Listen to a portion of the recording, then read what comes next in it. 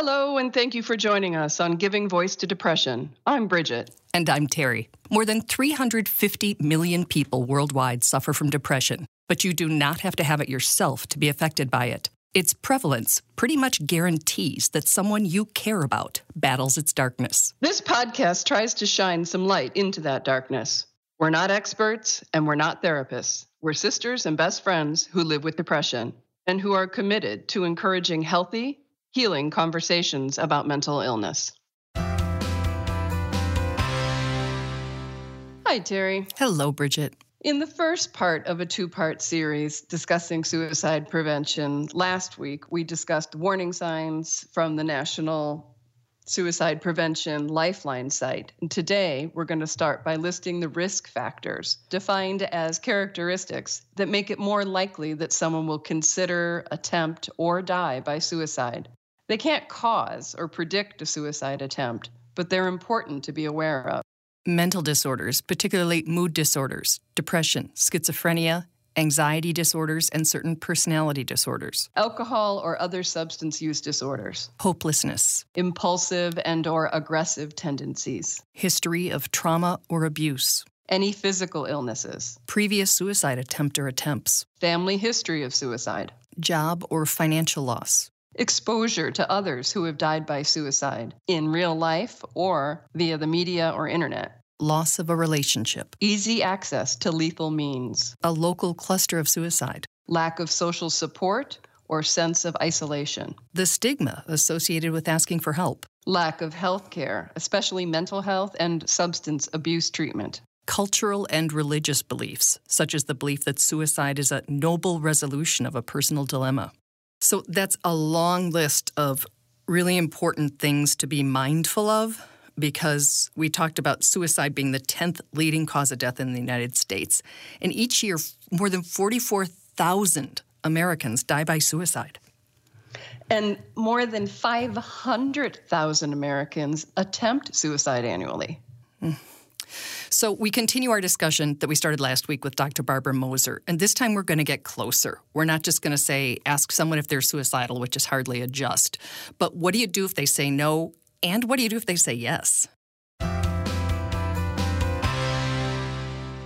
In the first part of our suicide prevention series, Dr. Moser, the chairman of Prevent Suicide Greater Milwaukee, told us it's important to be direct when assessing the risk of suicide. She also asked us to stress that it's a myth that talking to someone about suicide could put the idea in their mind. She says the fact is, by asking, we actually decrease a person's suicidal intent, and they may be relieved that someone finally understands how miserable they've been. So, in my experience and in the training I've had in suicide prevention, the best way to ask is just to be very direct and say, are you thinking of suicide? Dr. Moser says even if they say no, it's important to recognize that the potential is still there and that person needs some professional help. Encourage them to see their medical or mental health provider as soon as possible. Offer to help them make the appointment or even accompany them to it. Accessing care is suicide prevention. But today we want to focus on what you can do to help someone you care about if you ask that tough question and get the answer we all fear. So if they say, yes, I have had thoughts of suicide, then it really helps to ask some very specific follow-up questions. And what you really want to get at is, are they, thinking of suicide? They're having thoughts? Or have they taken that a step further? And so the next thing that I'll ask is, okay, well, thanks for sharing that. Do you think you would act on those thoughts? Do you think you would really attempt to take your life? And then I see what kind of an answer I get. And if I get a yes, then I want to know, okay, well, have you thought about how you might take your life? Have you thought of what you might do? Do you have a plan? I mean, have you picked a date when, you're going to kill yourself? Like we said last week, this is the time for blunt, direct questions emanating from a deeply caring place. This is a time to find out if the person has a plan and the means.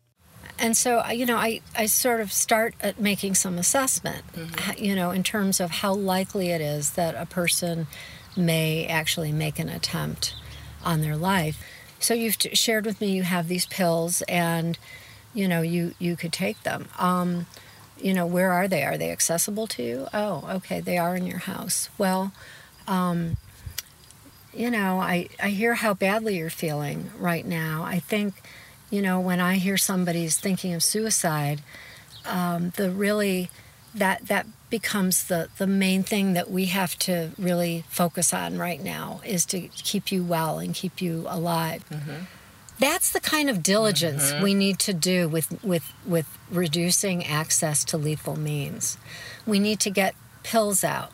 Statistically speaking, Dr. Moser's hypothetical conversation is more likely to take place with a woman. Women attempt suicide much more often than men, but men die by suicide 3.5 times more often than women. That's according to the American Society for Suicide Prevention. The reason? More lethal means. We need to get especially firearms out of the home, away from a person.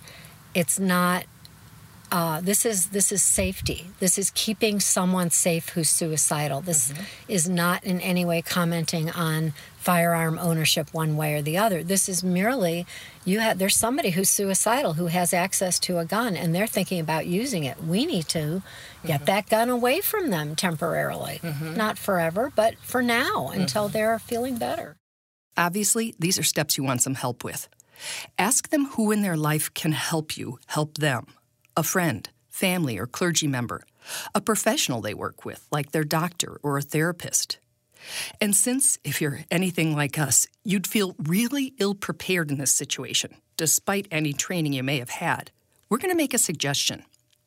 Put the number for the National Suicide Prevention Lifeline in your phone. We'll post it, but it's 1-800-273-8255. That's 800-273-8255. There's also a text line, 741-741. But seriously, put those in your contacts. If you are ever in this situation, you will be really glad you did. Because you never know. You never know. For every person who dies from suicide, we think there are about 25 attempts. The ripple effects of a suicide on a community are huge. This is why it's all of our responsibility and all of our business to help somebody who is thinking of suicide and to know what to do. And if you don't know what to do, find somebody who does. And that's where the hotline numbers come in. If you can't reach a family member or medical professional and you're just not feeling equipped to go it alone, pull out your phone. The people on the other end of those lines have extensive training and can really help. Don't leave them alone. Don't leave them alone. It's a huge commitment, but you have to be there. That's part of being a human being, is to be there for someone in that situation. And so you can say, hey, I know you feel reluctant to call an emergency line or get help, but I'm feeling like I don't know what to do, and I don't want anything to happen to you. I care about you. So I want to make this call right now, and I'm going to call, and then I'm hoping that you're going to get on the phone with me and take over on the call. And we can talk to the National Suicide Prevention Lifeline together, and I'll help you through this call. And put it on speaker and be right there with them. Absolutely. Absolutely. Great idea. And that really can make a difference. That's great. Yeah. Because you don't, none of us wants to go into that conversation knowing we don't have the answers. We need to be prepared to help people because suicide prevention is really everybody's business. And there's no way that professionals can be there all the time to help persons who are suicidal. So we need a community safety net. We need to have persons in our community, just like people are trained in CPR, be trained to recognize warning signs for suicide and to be able to act on it and to have resources.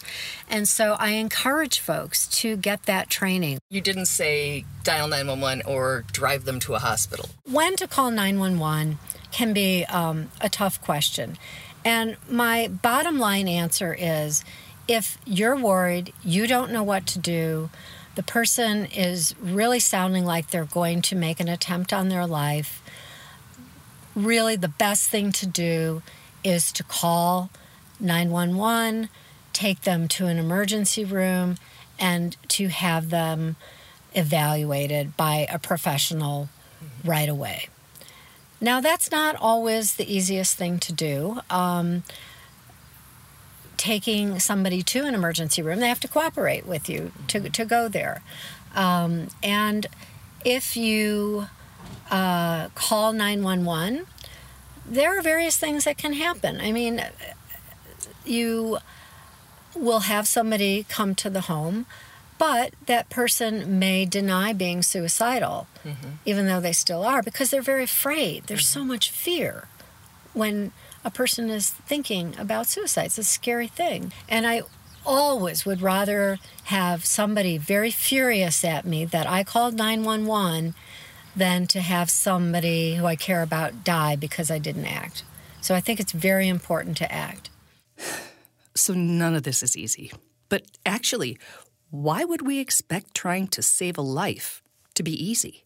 Dr. Moser says the suicide crisis is very acute for a few hours or up to a few days, but generally not longer than that. Then it subsides, she says, and the person can go on to recover.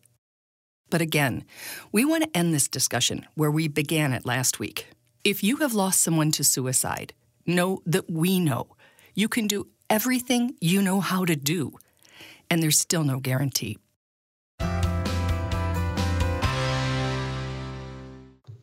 Yeah, there's no single, right step. It's just be there and get the help that you need to support the other person and get them the help. Is that the takeaway? I think it's that it's just human to, it's your human responsibility to respond to someone in distress, regardless of the cause, even if it's that totally scary and taboo thought of suicide. Absolutely. And 8 out of 10 people considering suicide give some kind of sign of their intentions. So people who talk about being dead, people who talk about suicide, people who threaten suicide, people who call a crisis center are 30 times more likely than the average person to kill themselves. And that raises one of the questions that I've never quite understood when I've been, in discussions about suicidality. Somebody says, people who talk about it but don't do it are just, it's a cry for help. And I think, hell yes, it's a cry for help. So is shouting fire. So is shouting help when somebody's mugging you. I mean, why is that a bad thing? If somebody cries for help, help them.